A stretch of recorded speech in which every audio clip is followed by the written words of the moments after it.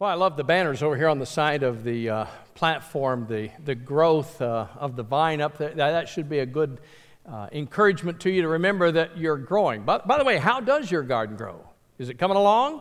Are the roots growing deeper with you? Are you getting better at this business of developing the fruit of the Spirit in your life? You know, if you've got a garden area that is unlimited in space, you don't have to worry about what you plant. I mean, you can plant anything and everything. You can have rows upon rows of sweet corn for roasting ears and corn on the cob, and you can have dozens of hills of potatoes for new potatoes and old potatoes as the season wears on. You can have rows of bunches of green beans. I mean, you can have anything in a garden that you want. But if you don't have much space, you have to be choosier about what you plant in a garden. Now, Elsie and I don't have a lot of space in our backyard. We got a lot of shade, and so we, a few years ago, decided we were going to invest in some of these earth boxes. You know, they're about this big, about that wide, about that tall, you know, and they have a water reservoir in the bottom, and you know, you can't plant corn in it. You could get maybe 2 corn stalks in it. That wouldn't provide enough roasting ears. So you have to be pretty selective about the things that will grow well.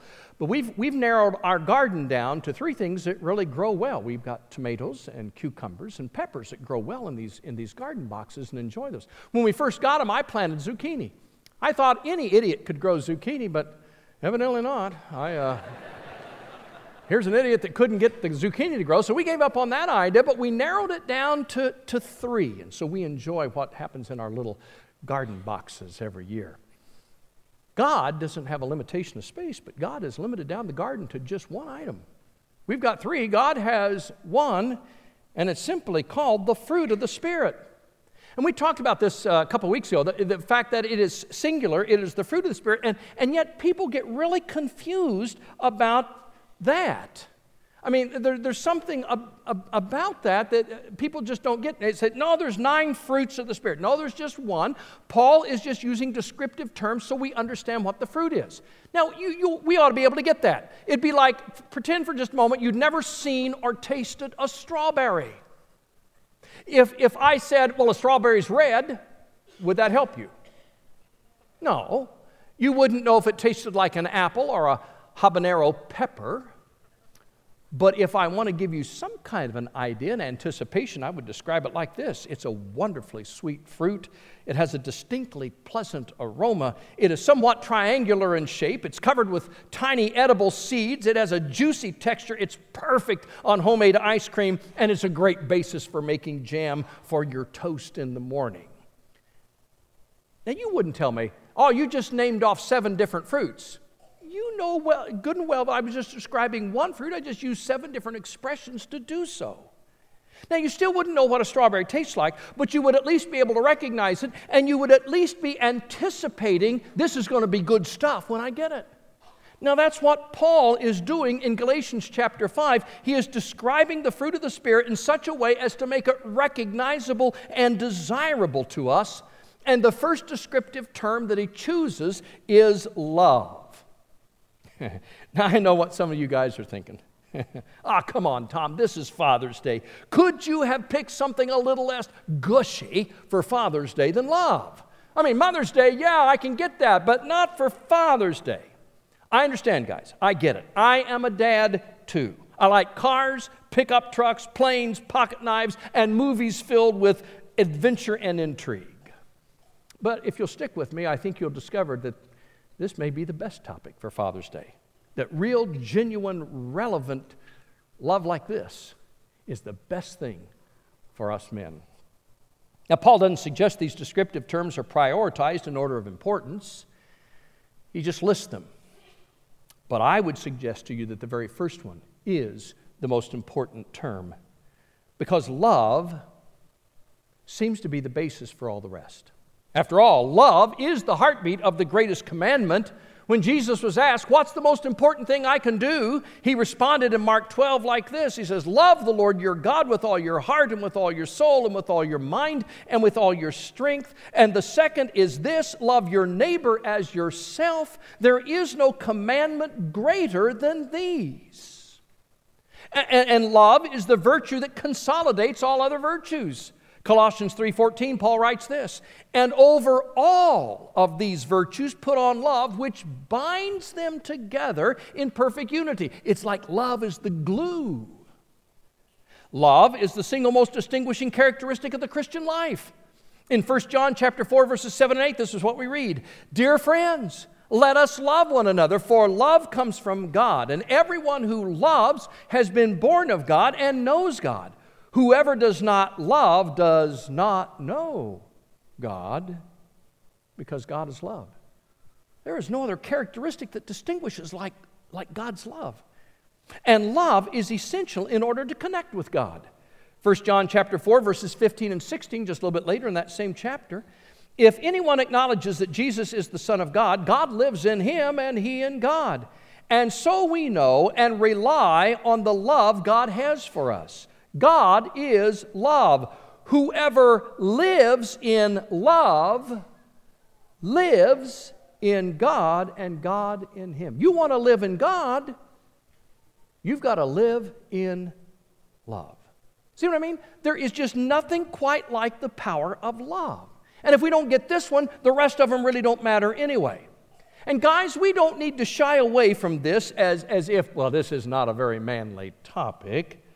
Besides, the greatest father of all is best described with this word. But what does it mean when it says God is love? What kind of a love are we talking about? Our problem in understanding that goes to our language. Now, don't get me wrong. I love the English language, but there's the problem. I just used a word to describe my appreciation for the English language that I also use to describe how I feel about my wife, my kids, and my God.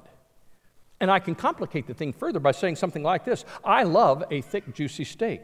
Or, I love a good Jack Reacher novel. Or, I love building something with my hands. And you're thinking, how can one word be used in every one of those contexts? It just gets really confusing, doesn't it? But thankfully, in the language of the New Testament, the Greek is so specific that there's no question as to what is being meant. It is the word agape. It's not a romantic kind of love, guys, where you're suddenly going to find yourself craving a good chick flick and you go off looking for a box of tissues to help you get through it.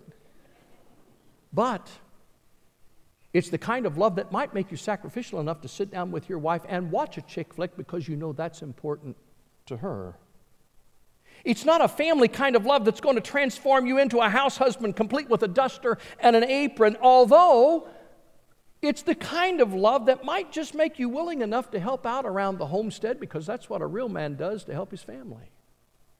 And it's not even that friendship kind of a love, that band of brothers kind of love, although it is the kind of love that might just make you the best friend you could ever be. This love, this word agape, is God at his purest. Agape flows from the intellect, not the emotions. Agape is proactive, not reactive. Agape responds with reason, not with feeling. Agape commits itself to the well-being of the person who is its object. Let me say that one again. Agape commits itself to the well-being of the person who is its object. In other words, it's seeking the very best for someone else. That's agape. Agape never says, I will love you if. That's a conditional statement. It's self-centered kind of love. Agape never says, I love you because. That's a partial, inadequate kind of love. Agape always says, I will love you in spite of, because that's an unconditional, unselfish, totally adequate kind of love. Every other loving feeling is secondary to this one. Agape is the umbrella under which every other loving expression becomes real and genuine. For instance, physical romance alone may become merely an expression of passion without commitment. But under the umbrella of agape, sexual abuse or unfaithfulness is never a consideration. It's unthinkable. Family interaction alone can create tense moments in the household or with extended family where we harbor grudges and resentments because my brother did this or my sister did that. But under the umbrella of agape, families find a way to forgive and restore those all-important relationships. Friendship alone can bring painful rejection at times, but under the umbrella of agape, true friends will respond with acceptance and loyalty.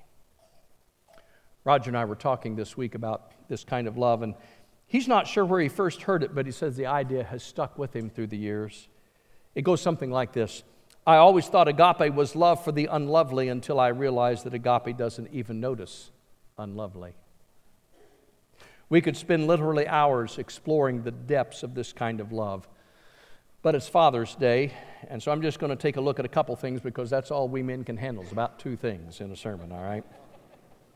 So guys and ladies, if you can remember this, here's what I want you to take home today about this kind of love. Number 1, love is a choice.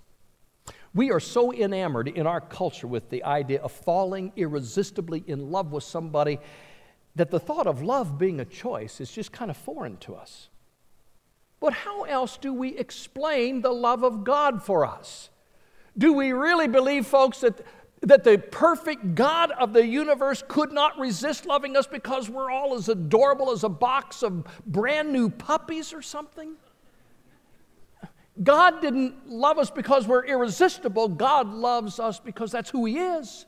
That's His nature. And His love is irresistible. He didn't fall for any of us, but His love is irresistible. Sometimes when we imitate that kind of love, it comes easy. Sometimes the loving choice is an easy choice. Friday, we got a call in the church office about folks needing food on Saturday. These are the folks who have been giving of their time so freely and generously and diligently to help search for clues about our missing IU co-ed Lauren Spear. The word went out and food began to come in. I think on Saturday when it was taken over to McNutt, there were a couple cars, a couple vans. Lots of food went, and the people who participated did so joyfully. You see, thousands of prayers have been offered. Hundreds of hours have been spent scouring the area for some clue. Compassion compels us to reach out. That's an easy choice. I got an email last evening from John Hill, one of the men in our church, who has been going every day to help with the search. And he said, on the other days, we would come back on breaks, and he said, we basically had bread and water. He said, there just was not much there to eat. And he said, after Saturday, he said, we went from famine to feast. He said, you can imagine what the banquet was that Sherwood Oaks put on. And there were other churches that were involved as well as the word got out, and suddenly from nothing to lots. And the response is, what more can we do? Because every one of us wants to do something to help in those kinds of things. That's when love's choice is easy. Paul writes earlier in Galatians chapter 5, he says, you, my brothers and sisters, were called to be free, but do not use your freedom to indulge the sinful nature. Rather, serve one another humbly in love. That kind of a choice is easy. But sometimes agape choices are not so easy. Sometimes they're almost more difficult than we can bear. You've been hurt by someone who you thought loved you as much as you loved him or her, and your wound is deep. And suddenly it's not so easy committing yourself to the well-being of that person. Suddenly it's not so easy to think of what can I do that will benefit that person. Or you have coworkers whose inner office politics are cutthroat, and they'll stop at nothing to get ahead, including lying about you to further their own advancement. It's not so easy committing yourself to their well-being. It's not so easy thinking about what's the best thing I can do for that person. Your best friend makes a pass at your spouse, and suddenly it's not so easy committing yourself to the well-being of that person. It's not so easy thinking about that person and loving them as God has called us to love them. But it is the love that makes a genuine difference. When Jesus said, love your enemies, that's how it has to be. It doesn't come from the feeling, it comes from the choice. I will be committed to the well-being of that person. I like what Mother Teresa used to say. She said, if you can't do great things, do little things with great love. If you can't do them with great love, do them with a little love. If you can't do them with a little love, do them anyway. You see, that really is agape. It's not about the feeling of love. It's doing the right thing. It's doing what is best for someone else. It is making the right choice. It is being committed to the well-being of the person that you love. Love is a choice. Here's the other thing, take home with you, guys. Love is a verb. 1 John chapter 3, verse 18. Dear children, let us not love with words or tongue, but with actions and in truth. In other words, love is an action word. Agape responds with action. Now, I want you to understand this aspect of agape, and that is that it does its best work when it connects us together. As a matter of fact, I think the Holy Spirit does His best work in us when we are connected through this agape love. And let me tell you why. The Journal of Happiness Studies reveals that the difference between genuinely happy people and unhappy people has nothing to do with money, health, security, IQ, attractiveness, or career success. The distinguishing factor is relational connectedness. Did you catch that? Loving connections, loving relationships result in happy people. John Ortberg writes this. He said, connectedness is not the same thing as knowing many people. People may have many contacts in many networks, but they may not have any friends. It's not about how many people you know casually. It's not how many people you've connected with on LinkedIn. It's about these loving relationships that matter. Now, how important is that loving connectedness? Scientist Donald Winnicott found that children who play in close proximity to a parent, the study actually looked at mothers, but it works within either parent. Children who play in close proximity to where the parent is physically are more creative than children who play at a distance from their parent. There's something about this circle of connectedness that enables a child to show more energy, laugh more, and take more risks. It's not that the mother is doing something because she is close by or the father is helping because he's close by. It all has to do with the connectedness of the proximity. When a child feels loved, protected, and cared for, he feels stronger, bolder, and more creative. When you are loved in this way, when you have a circle of connectedness, when you're loved like that, it infuses life in you. It expands your horizon. It makes you stronger. It makes you more creative. It makes you youer. It expands who you are. It is a wonderful trait that God knew that when we connect in family and in spiritual family, that this sense of loving somebody as God loves us helps bring us life. Now, husbands and wives, that's why this genuine kind of love is so vital in a marriage.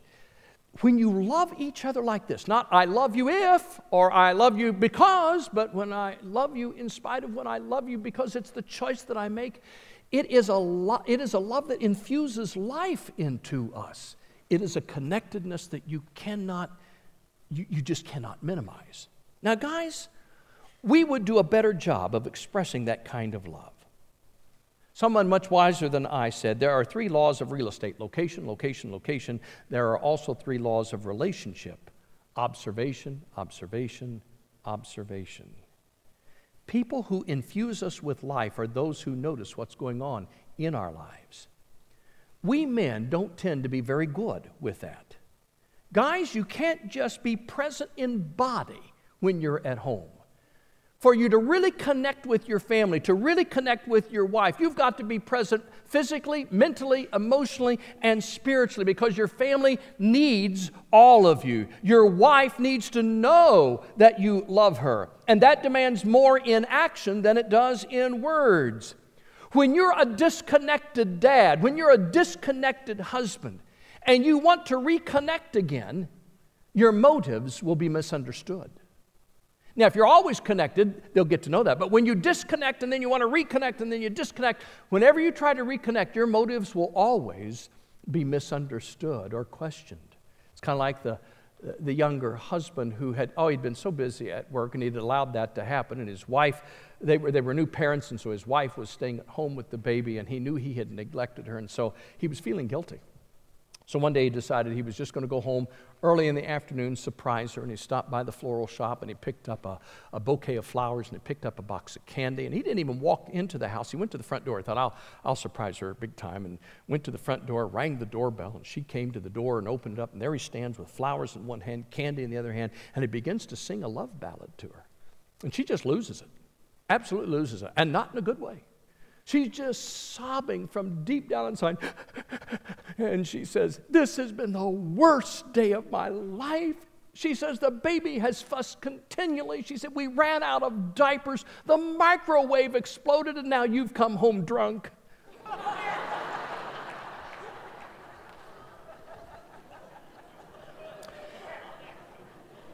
When you're out of the loop, guys, and you try to come back into the loop, you'll always be misunderstood.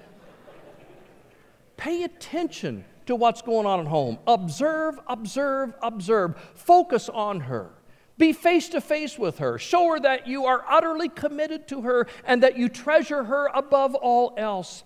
Be visible with your love in these ways, and not just when you want something. By loving her that way, you infuse life into her. Ladies, we men need your respect. In a survey of men, 74%, that's 3/4 of the men that were surveyed, said they would rather be alone and unloved rather than be made to feel inadequate and be disrespected by the one they love. Nothing destroys a man quicker than the conclusion that he has lost your respect. And remember this.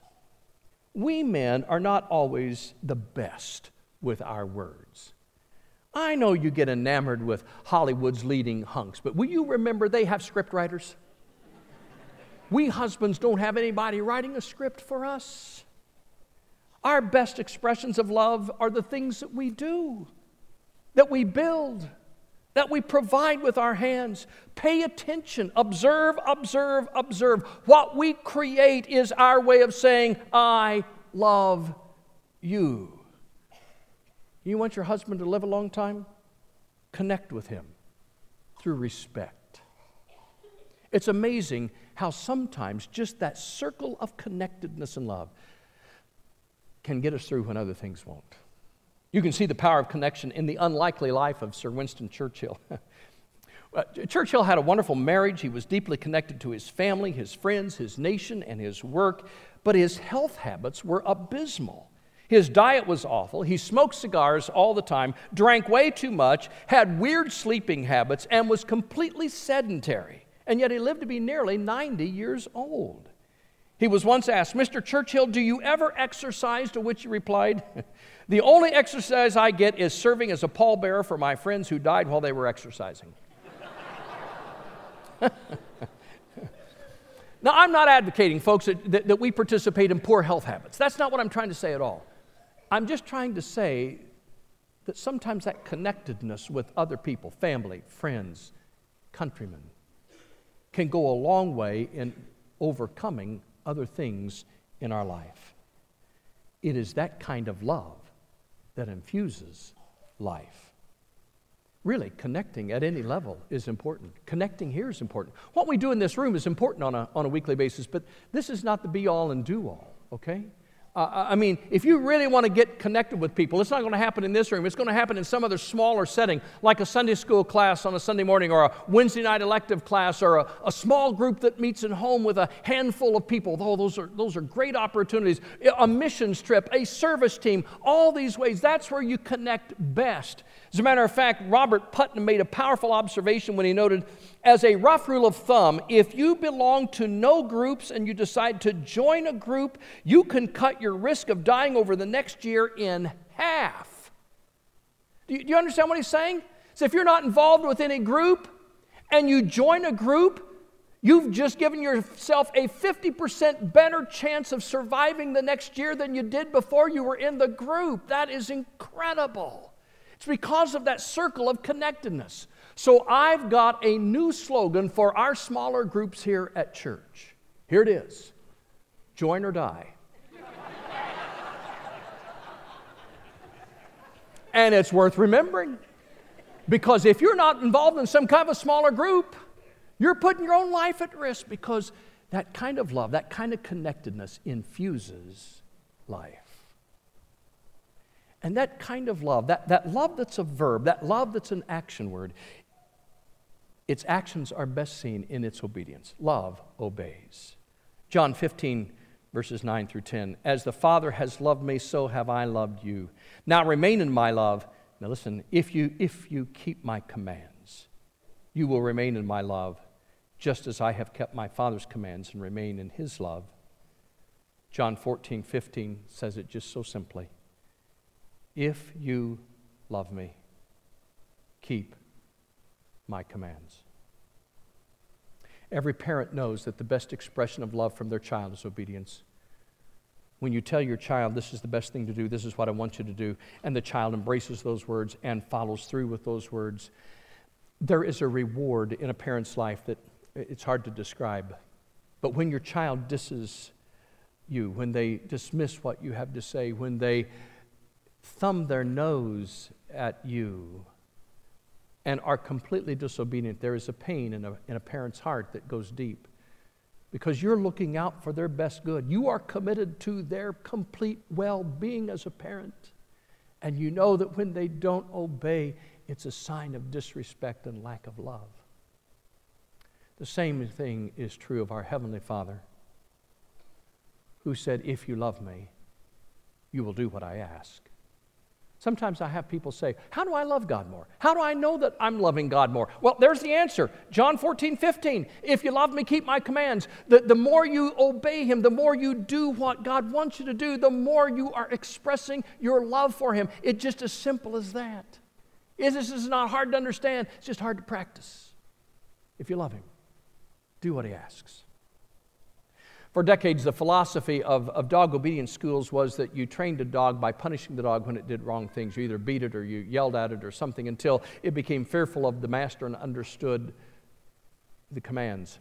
In recent years, I understand that some philosophies have changed, and that is that you minimize the punishment and you really enhance the rewards. And so when the dog does something right, you just pile on the rewards, because they've learned that a dog's real deep desire is to be pleasing to its master, to make the master happy, because then the dog is happy. I look at that and I think we often respond the same way. You know, both trainings work. Both produce well-trained dogs, but it produces two different kinds of dogs. One produces a dog that's terrified to do the wrong thing, the other a dog that is eager to do the right thing. Maybe that's why God has already given us the rewards. He's given us the forgiveness of our sins. He's promised us life everlasting. He's given us abundant a life right here and now, because if he's given us the rewards, then he knows that we will be driven to do the right thing to please our Father. A wealthy businessman known for his unethical business practices told Mark Twain that before he died, he wanted to visit the Holy Land, climb Mount Sinai where Moses received the law, and read out loud the 10 Commandments, to which Mark Twain replied, I have a better idea. Why don't you stay in Boston and keep them?